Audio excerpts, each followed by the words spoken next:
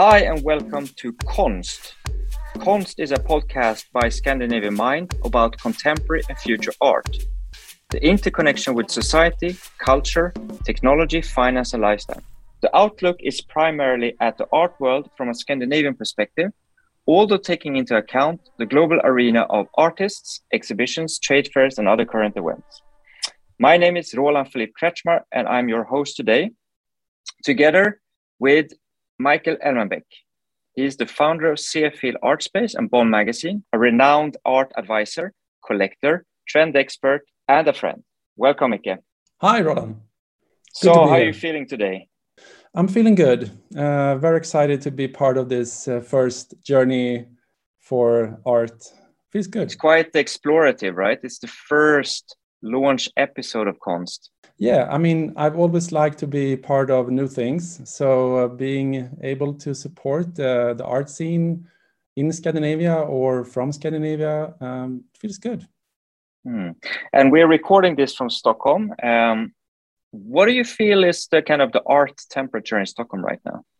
I mean, it's freezing cold outside, but inside the White Cube or in the art world, it's really on fire at the moment. Like new galleries are opening, or maybe we should not say galleries, maybe we should say like pop-ups or hybrid galleries, because there are really like a new way of running things going on here. A lot of young creative people are opening galleries. And some of the old ones are closing down, but in general, I would say there's a big interest in art at the moment. So it's super exciting to be here in Stockholm. I totally agree. And this is also why we wanted to basically launch Konst. I think there's a space for a podcast about art, contemporary art from this Scandinavian perspective. But actually today on this first launch episode, we have Destiny Ross Sutton joining us. So she will be our guest later in the show. What's your take on Destiny? Well, she's a super inspiring curator and art lover, and someone I was admiring before I got to know her and got to work with her. She was one of those few people who were really, having a great eye that I was inspired by, and I found her through Instagram, the way you find a lot of, young and exciting people today. So she was one of few that was really, covering the Black art scene like 3-4 years ago, like the really young art scene. And so I reached out to her after I was, being nervous for a while before doing it. And we started talking, and eventually we did a show together at CFL called Black Voices that was curated by Destiny. And we included some of them, the most exciting young artists. And today, just like 2.5 years later, many of them have been established in a way, getting big galleries, museum shows, some of them even in auctions, maybe too early, but still. And the whole art scene has obviously become very influential. But mostly I would say Destiny is a force of energy. And she will tell us who she is. Yeah, super excited to have her on the show later. But listen, can I call you Micke? It's an English podcast, but Micke is pretty good, right? I would say Michael. I would say Michael. You always say Michael. Okay, good. No, but listen, otherwise it sounds like Mickey Mouse. That's a good point. All right, Michael. Listen, I'm curious what you think about this. But in the last couple of years, throughout the pandemic, a lot of the art fairs and major galleries, especially the blue chip galleries, they have offered OVRs, so online viewing rooms. So basically exploring how we can use a virtual reality or augmented reality technology to open up access to galleries during the pandemic. So, if you cannot travel, how can you then experience art, right? So we've seen that at Art Basel, all the major fairs. Now, what is interesting, I mean, it seems to me that we're moving out of the pandemic. I've started to read now in major newspapers, in art blogs, I've listened to some podcasts. It seems to me that this kind of OVR trend is over. that they will no longer offer this as an option. You know, that basically at Art Basel there will no longer be any OVRs. What do you think about that? I think it's both good and sad, because what I really liked about it, it became more democratic, because in a way more people got access to see the artwork. Until the pandemic, most major galleries, they didn't want to send out the artworks they were presenting, because it was all being done the way it has been done for so many years. You had to go to the physical fair, and once you are there, you had to talk to them, and they would show you the artworks, blah, blah, blah. And now everything was online, and you could actually see the artworks. You could also get access to how much the artworks were, like prices. And usually they don't reveal that. So in a way, it was very rewarding for someone who likes to do research. Like, what artwork do you have? How much are they? How big is the size? What's the technique? But also it's very democratic in that way, that they don't know who is the buyer. Obviously they can see the name, but sometimes, you know, being a VIP is a lot about, you know, being a face to them. Oh, here are you. Good to meet you again. Come and buy from me. But once you have the opportunity for everyone to be part of this, I kind of like that. You know, coming from a small city, small country like Sweden, I always feel that, oh, if you're not from, you know, one of the big cities, people don't really, you know, take you seriously. So no, I think it's sad. I think a combination would be, you know, perfect. Because I also like the idea of us having art fairs to go to be able to browse through the best galleries in the world and see what they are bringing. But I also like the idea of not having to go to 25 art fairs a year and still be able to buy and see what's going on. So hopefully it will be a shift. Maybe not now, but in 2 years, when they understand that both could be actually a good way. Yeah, and I'm pretty surprised, to be honest, that they are pivoting, I mean, so dramatically. I mean, I think a hybrid setup would be the most logical next step, right? But kind of totally take it out as an option for visitors, I'm pretty surprised. Why do you think that is? I mean, obviously, the big organizers behind the art fairs, when they feel that everyone can sell equally good and attract even more visitors online, and don't have to pay amounts of money to go there, and don't have to spend, you know, equally big amounts in shipping and insurances. Maybe their existence is hard to, you know, explain. Why should we go there? So as an art lover, like I said, I think it was good to be able to stay home and be able to see great art. But I also like the progress in you know, developing digital platforms that are equally good or even better to the physical fair, and not just the art fairs. It could be museums or galleries. Everyone had to adapt to, you know, to become digital.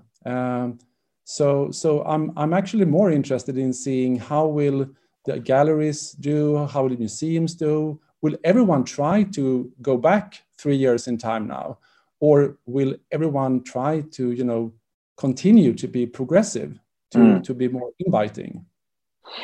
Yeah, and that's exactly the kind of topics we're going to explore in Konst. I think, you know, the future of art, the future of the art scene is definitely worth talking more about. But Michael, what have you observed in the last couple of weeks?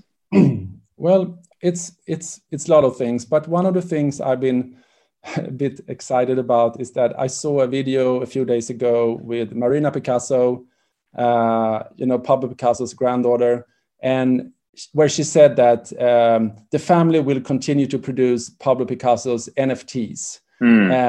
And she talked a lot about the technology, the aspect, that it's a good way to use modern technology to connect with art lovers and collectors. And like you said, I've been reading so many articles about this, everything from big museums in Italy, like the Uffizi Gallery in Florence. So 4 of the biggest galleries and museums in Italy, they have decided to produce and sell NFTs of their most priceless masterpieces. And obviously, some of the reasons are they need the funds to be able to restore the artworks. But one of the reasons is also because during the pandemic, it became so obvious that 90% of the normal visitors, they were gone. And so by doing NFTs, they think, yeah, we can reach a new audience, especially the young ones who maybe will not have the time or interest in going to Italy or the museum. So that's one of the reasons why they want to do this, which is interesting. And also I read that the British Museum, they announced they're going to put 20 paintings by Turner on sale as NFTs as well. And some of them are going to be very rare in limited editions, and some going to be in a bigger edition, so more people can buy them. And they also have the same reason. We have them, we can hardly show them, and we want to share them with more people. And obviously, we also want to be able to make some money of it, so we can, make the museum even more, interesting to upgrade the physical and the digital aspect of it. But Michael, I'm curious. Because the examples you're talking about now are museums or art funds that would maybe not have any commercial expectations on these projects, right? But cynically, the Picasso family, they obviously want to earn money on this, right? Do you see that? Do you see a conflict in that, or just curious about your thoughts? I don't know. I guess if you are a musician, you want your music to be on Spotify and not just on vinyl. And maybe one part is because you want to make money, but I also think that if you have a legacy of something that you really, really think is great, you want more people to be able to take part of it. And the thing was with the Picasso NFTs, they didn't really sell that well initially, and I don't think it's even sold out yet. So I still think a lot of people they don't understand the mechanisms of marketing. To be honest, how you actually market NFTs is totally different from how you market art. Yeah, and also it's different collectors who wants to buy or has been buying Picassos for many years. So, but I always like what's going on into the future rather than what's happening in the past. So I think it's super good that they want to adapt. And if they want to make money, I have no problems with that. Why not? But if they want to, make their art more accessible, I think it's great. This is the same way I think it's great that Uniqlo collaborates with MoMA, so kids can buy a T-shirt with great art, and hopefully start to love art and go to museums. So yeah. Can I ask you? This is something I've been obviously thinking a lot about, and obviously how will this end?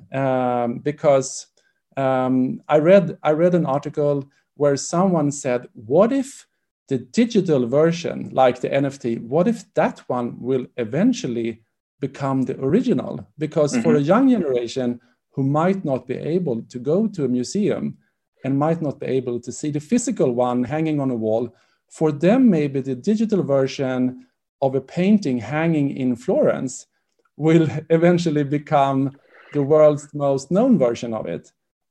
Which one is then the original and who's not? That's very interesting perspective. So, basically you could say, I'm pushing this a bit, but you could say that it's the printed version of the digital original, right? That is hanging in the museum. Yeah. And also obviously the aspect of thieves, because this morning I read again, someone has been stealing CryptoPunks for like $3-4 million.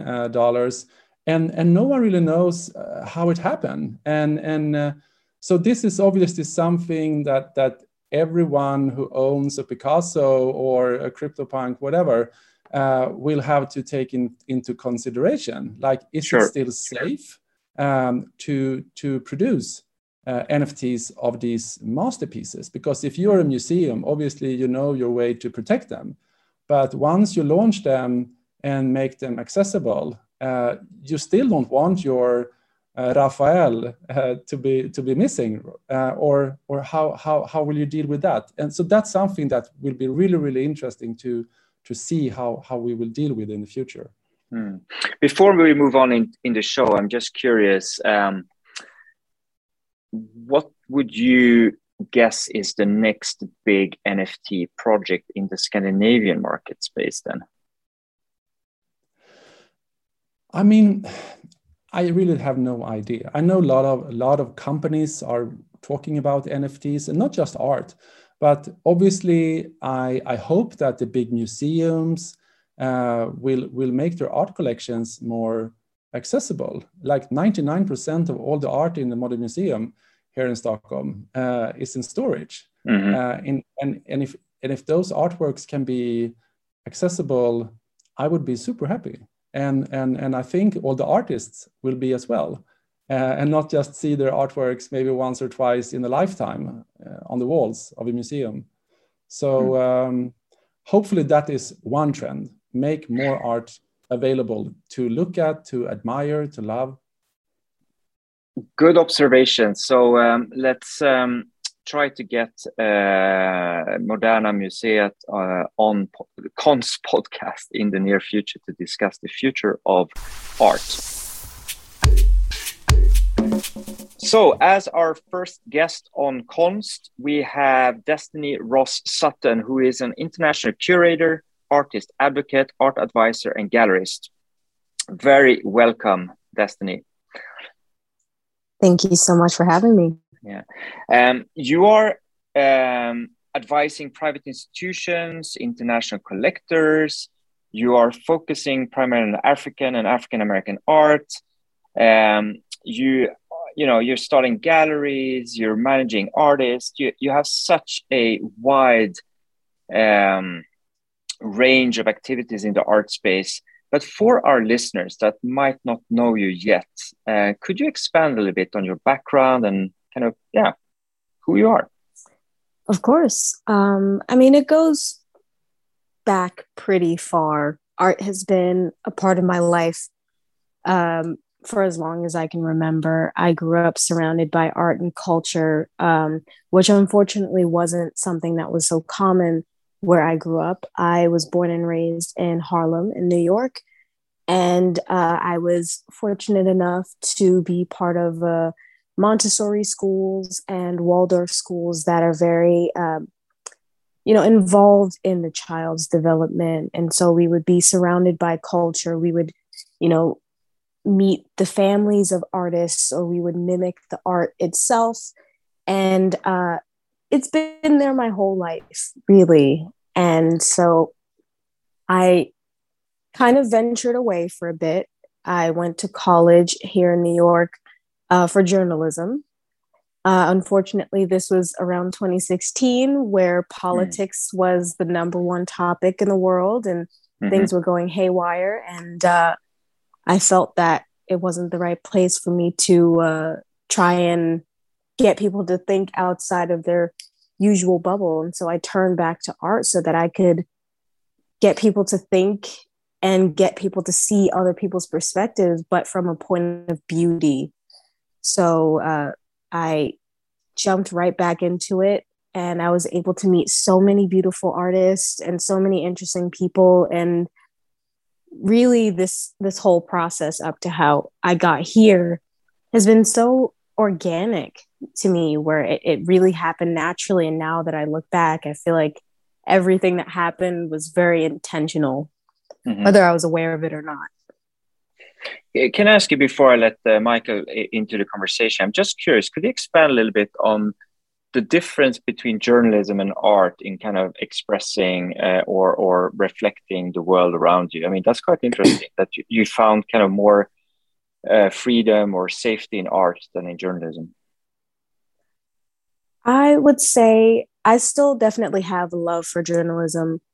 I think that journalists today who see the challenging political and social landscape and decide to persevere are incredibly strong. They are brave and if not, a little bit crazy, I would say. Mm.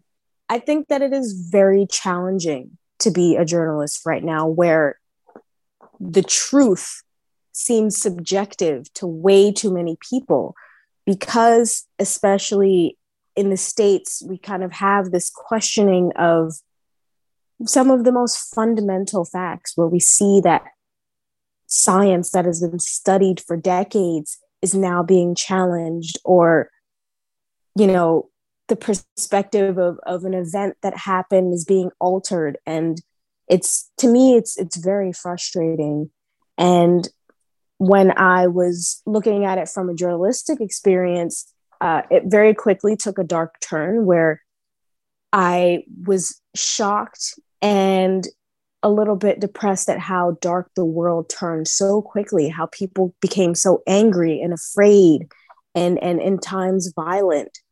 And so I turned to art to remind myself and also help others to see that there is still beauty worth fighting for in this world, that these expressions of our humanity are what makes us human, and that we need to see this as much as we can so that we don't forget that we aren't the only people with opinions. We aren't the only people with, family members that we love, and this kind of separation and detachment that we almost have with other people.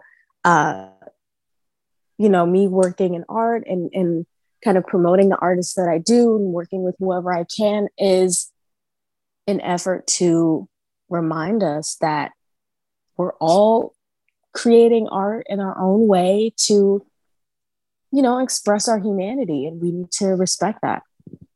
Yeah, and knowing Destiny and knowing her background, I think the way Destiny discovers art and curates art and communicates art, to me, she is a modern journalist. Maybe not working with a pen and a paper, but working with installations or exhibitions, or using her talent and using media as a platform to communicate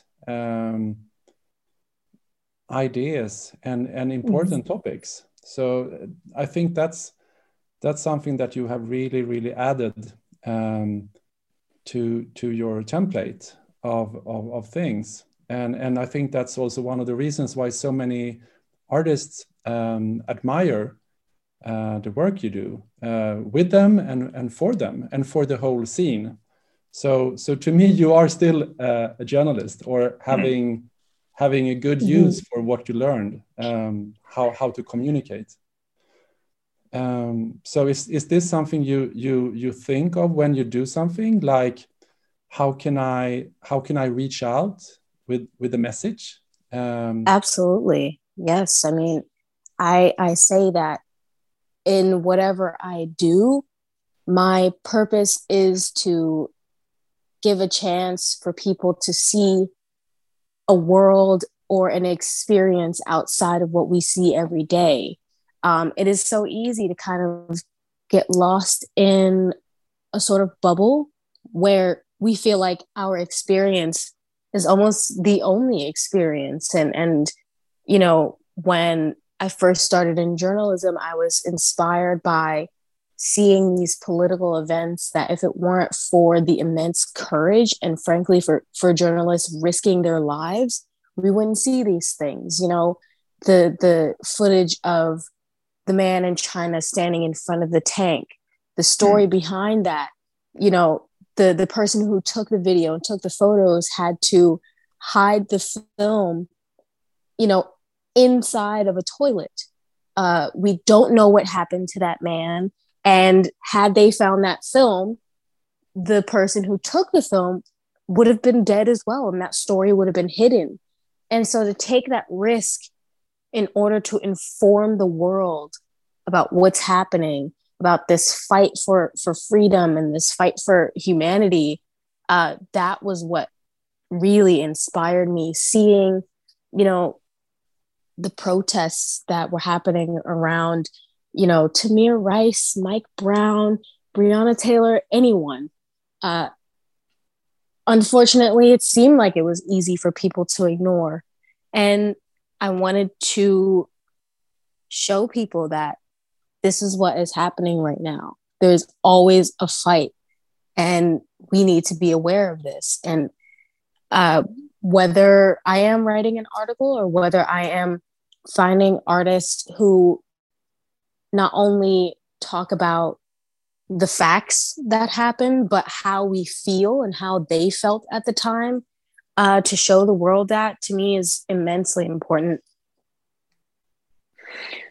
Before we kind of deep dive a bit more into this, I'm just curious. I mean, it is a Scandinavian-based art podcast. How did you both meet? You have worked together, right? And you did a show in Stockholm, Sweden. Could you expand a little bit on how you met and how your working relationship formed? Well, I like I said in the short intro, I mean, I'm addicted to discovering great talent, and often I find them through Instagram or art exhibitions or art fairs. And one name that was constantly coming up in comments or thank you, this Destiny person from artists that I admire. So obviously I started to look at her, and I realized that this person has an amazing talent, and she seems to know everyone, and she seems to be like a great promoter for art.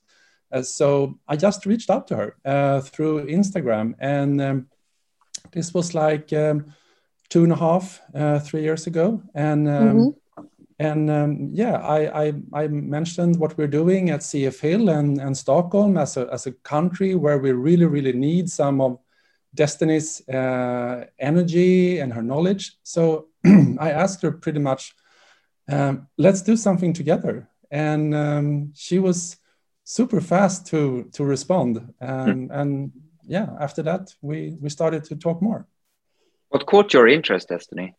Yeah, I mean, it was I believe it was 2019, and at that time, I really just decided to jump right into it. I was traveling a lot, which is very interesting and quite challenging sometimes. Finally, I guess, traveling alone and going to all of these places that I had only read about in books or seen on a screen. And it was really just me learning and observing and absorbing as well, just as much art and culture and beauty as I could. And, connecting with the artists that I already knew and meeting new artists along the way. And it was a very important year to me. And I mean, having Michael reach out was definitely a highlight of that as well. And I think it started off an amazing partnership, and it's been great ever since. What do you know about Scandinavian art? For what I have seen, I love that, much like the Scandinavian mentality from my eyes, it's always very forward thinking. And for some reason, the thing that kind of comes to my mind is weird. And as someone who labels herself as weird, who kind of grew up sometimes as that kid, I see it as a badge of honor that what people see as weird a few years down oftentimes is seen as genius. We can't believe they were thinking so intensely at the time where everyone looked at it and judged it. And now we look back and say, wow, they were so ahead of us. And I feel like in general, that's kind of how Scandinavia is. Do you agree with that, Michael? Are we weird? Yes, in a way. Um, no, I think we are. I think I know what destiny means. Weird in a good way.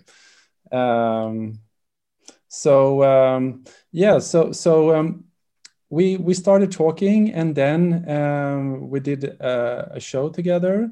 And during this time, we were looking at so many artists, and Destiny was talking to so many artists all around the world. And after half a year, we were planning to have a show, and all of a sudden, people started talking about COVID and the pandemic, and yeah. So the next 2 years has been like really complicated to continue to do things, but we managed to have an amazing show.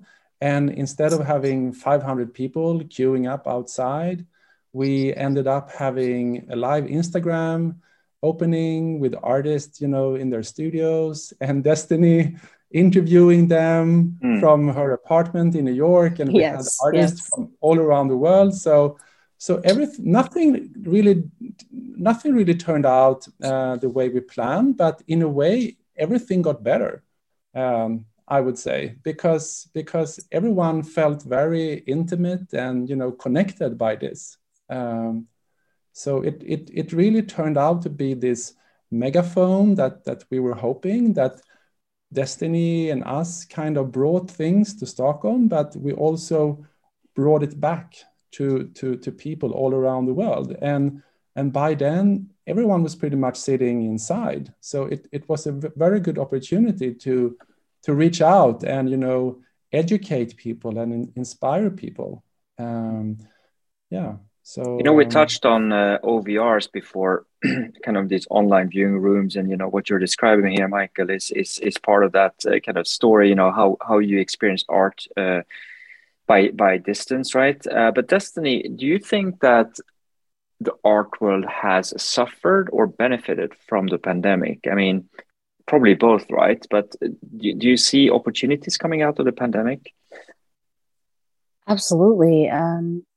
I read a quote from someone who basically said that, when the world shut down and where everything seemed so bleak, and we started reading books and we started watching TV, we turned to art.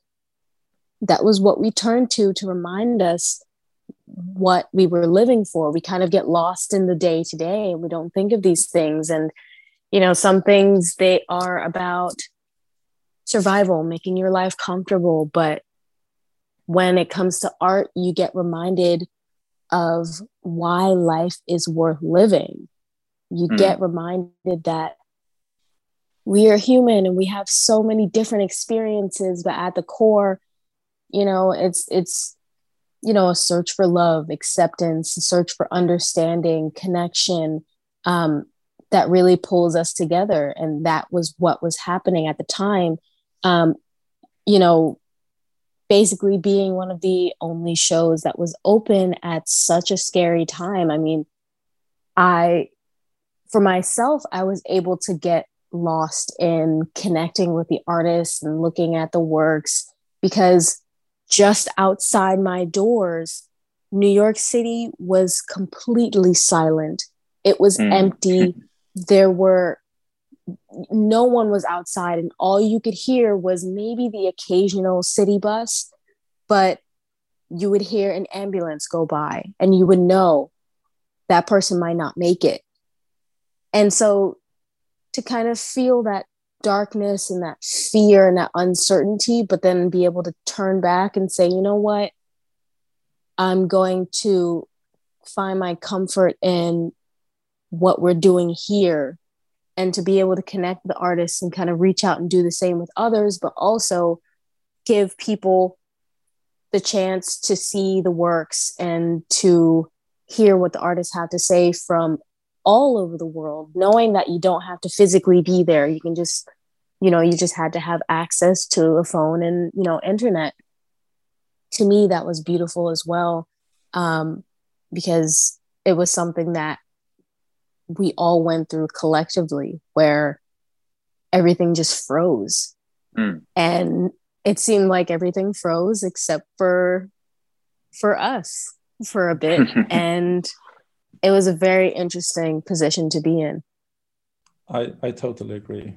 And since then, it seems like despite the pandemics and people can't fly or go anywhere, it feels like you, Destiny, have been all around the world. Maybe not physically, but you have done so many things. You have been in so many medias talking about art, producing amazing things.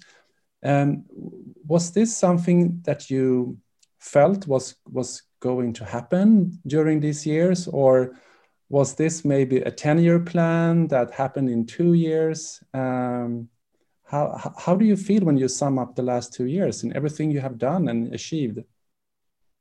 I mean, it was definitely not in my plan to basically have interviews or conversations with people from all over the world, feeling like I've been able to travel everywhere, but I'm still, sitting in my office at home. I think that because of how I grew up, my family did not have a lot of money by any means. I'm the 7th of 8 children. And the way I would escape and the way I would travel was through reading. I read all the time, whatever I could get my hands on. I've been reading since I was 2 years old, when my sister taught me words by writing on a chalkboard. And that was my way of traveling. I hadn't been on an airplane until I was, I think, 23, I believe. But it still felt like I was able to travel through authors of books or even watching a show. And so I knew what it felt like to be in one place, but connect with others from vastly different experiences from any time period as well. So to me, it felt natural, kind of building this connection with others where people were almost, I guess, confused as to how do I connect with this person when they're, thousands of miles away. And it's like, well, of course, because of technology, just do your best to connect with people. Really, that is what, social media, anything in general, is to connect with others, because as humans, that's what we need to survive. And when I was, 10, 11, and my family didn't even have a car to drive someplace, I would turn to books, and that was how I would travel. And so this felt very similar to that. So this weekend you actually did travel, and you went to the art fair in LA, right? Yes. And we even saw you on a cover of a magazine.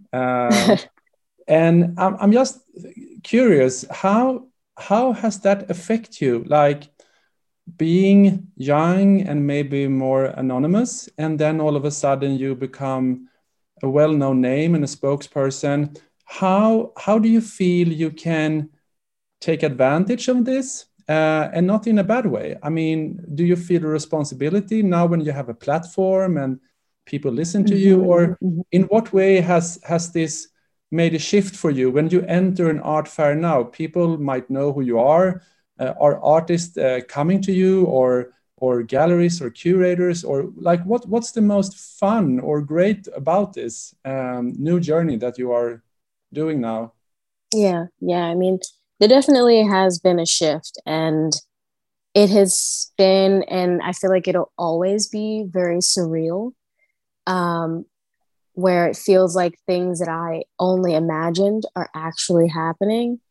It feels amazing to be able to connect with people that I, spend so much time looking up to, that might only be, a face from across the crowd that I wish I had the courage to meet. And now they're, approaching me. And I mean, it feels very validating, I would say. And realizing that I do have this platform is very important as well. And, I now I'm kind of coming to terms with the fact that I have this platform, and I'm realizing, I have this platform, and people are listening, and I kind of feel the need to talk about certain things, especially these past couple of years. I guess I'm trying to figure out the best way for me to address our mental health and how the past couple of years have affected us, and really how to be more open with how we've taken things mentally, because it feels like we really haven't had time to process. People have lost family members, and it didn't matter what age they were. And the uncertainty of not knowing what the future will hold has taken a toll on us, and we aren't able to address that because I guess the world is just so keen to move on. And that kind of leaves this level of confusion and sometimes trauma that we need to talk about. And hopefully soon I'll be able to address that, I guess, once I have a few more conversations with my therapist. But, I want things like that, even talking about having, speaking with my therapist, talking about, the things that I've gone through growing up. I want that to be normal. I want there to be no shame behind that, because when we're open and when we're vulnerable, we welcome in people who have had the same experiences, and we welcome in the opportunity to connect with amazing people and to feel like we're not alone. Like I say, humans are a very social species. We survive by knowing that we're not alone. And I know, especially since the pandemic, there have been times for so many people, I know friends who live alone, and they, went to very dark places because they just didn't have anyone to speak to, anyone to talk to. And, I'd realize, oh yeah, she doesn't have a roommate. I should send her a text, or we should FaceTime, or, somehow I'll, bake something and get it to her. Anything to say, like, somebody is thinking about you and someone cares, because there were points where I felt like I needed that. And there were people who reached out and did that for me. And that's kind of where I'm at, where it comes to using my platform and realizing that I have one. And even now, I still kind of like pinch myself and realize, like, wow, this amazing person knows who I am now. And I don't really let it get to my head. When I feel like I need a little grounding, I just go to my family. I go to my sister's children, and they don't care what platform I have, as long as I'm having fun with them or buying them food or whatever the case may be. And so when I need a little kind of bringing down back to earth, I look to my family, which is incredibly important. Thank you, Destiny, for sharing this. It's beautiful reflections, maybe kind of summarizing the last couple of years. And, we're moving out of the pandemic. And unfortunately, we have actually to move on also in the show. So maybe as a kind of a last question, what will you do in the next, let's say, couple of months, within the next year? What is planned? Where can people find you?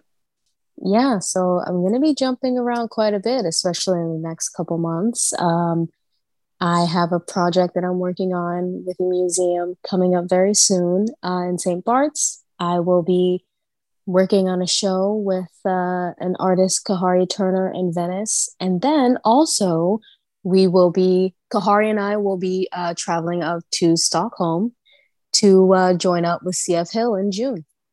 Wow, fantastic. So something to look forward to then. So for all our listeners that are based in the Scandinavian region, you can meet up with Destiny and experience her view on art in June, right? Yes. So as maybe the bridge over to next episode, Destiny, I asked you before the show if you could think about a question that you want to ask the next guest. What would you like to ask? You don't even know the guest, that's just going to be the fun part here. But is there a question you would like to ask? And I will bring that question forward. I feel like I've gotten this question quite a bit, where people kind of ask, what is your favorite art piece? And that is an incredibly difficult question. So I will change it a bit and say, what is that one art piece that kind of, I guess, changed you, that when you need a reminder of why you love art, you think back to that piece? So what is that piece for you? Fantastic. So Destiny, Can I ask you, what artwork do you have in mind when that kind of blew your mind or changed the way of you looking at art? The question you passed on to the next episode. Do you have one in mind? It's not just one. There's so many that I feel like have important moments in my life, but one that always sticks out is, it's a French word and I'm not very good at French, but I believe it's Snow at Argenteuil by Monet. And it was when he spent this time in, this town in France, and it was in 1875, I believe. And it's basically a portrayal of the town just completely blanketed in snow, and it is muted, it is quiet, the colors aren't too vivid, but you still kind of have that hope for spring coming around. And I love how quiet it is. I love how reflective it is. I love how you almost feel like you have to bow your head and trudge through the snow with the subjects. And it also reminds me of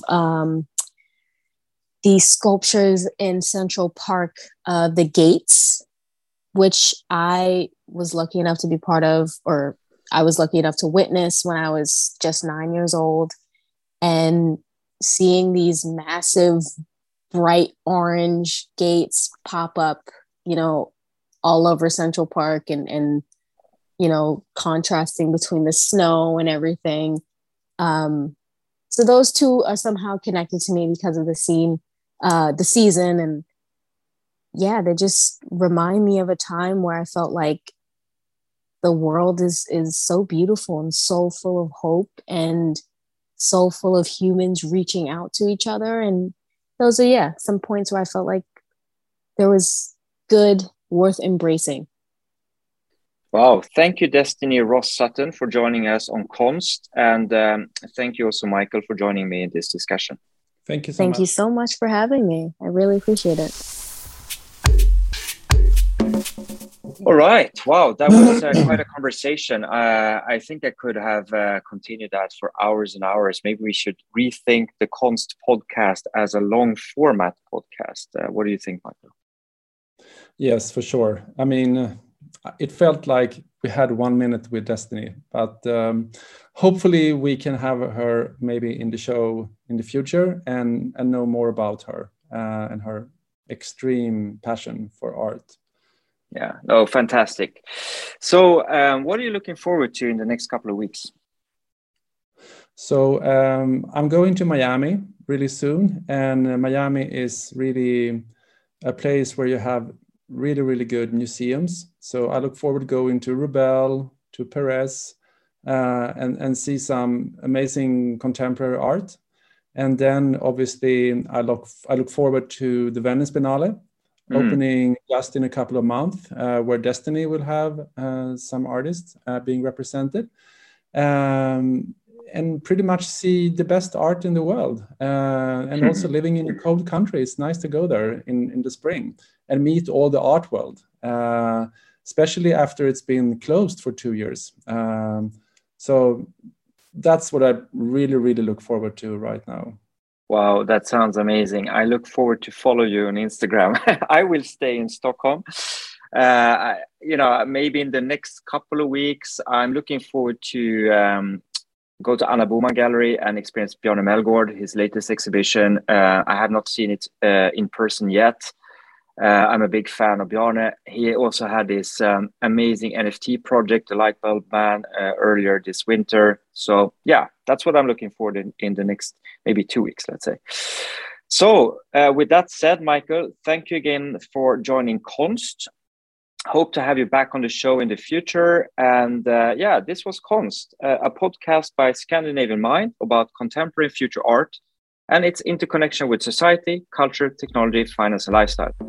You can find show notes and also imagery and complementary links online and on all the podcast platforms of your choice. Thank you. Bye.